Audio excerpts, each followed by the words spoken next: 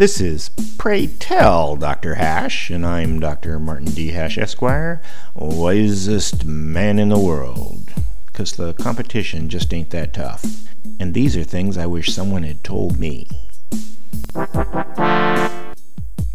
Today's topic, moral sanctions.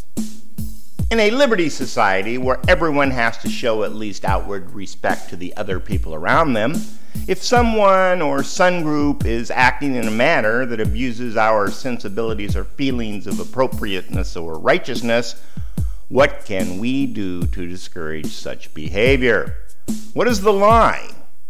Can we disrupt their life in any way we see possible, or is it just their livelihood we can threaten? Can we form a picket line in front of the stores they own, or can we also cyberstalk them? Can we follow their kids home from school?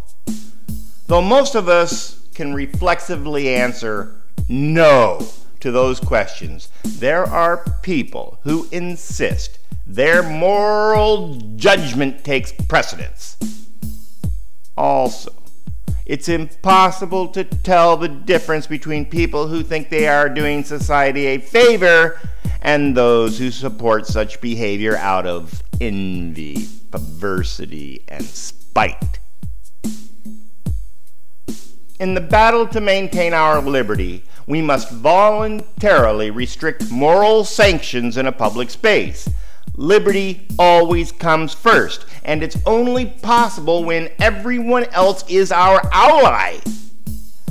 Our public treaty is that whatever you think of me, when we interact in a public space, we will be respectful to one another.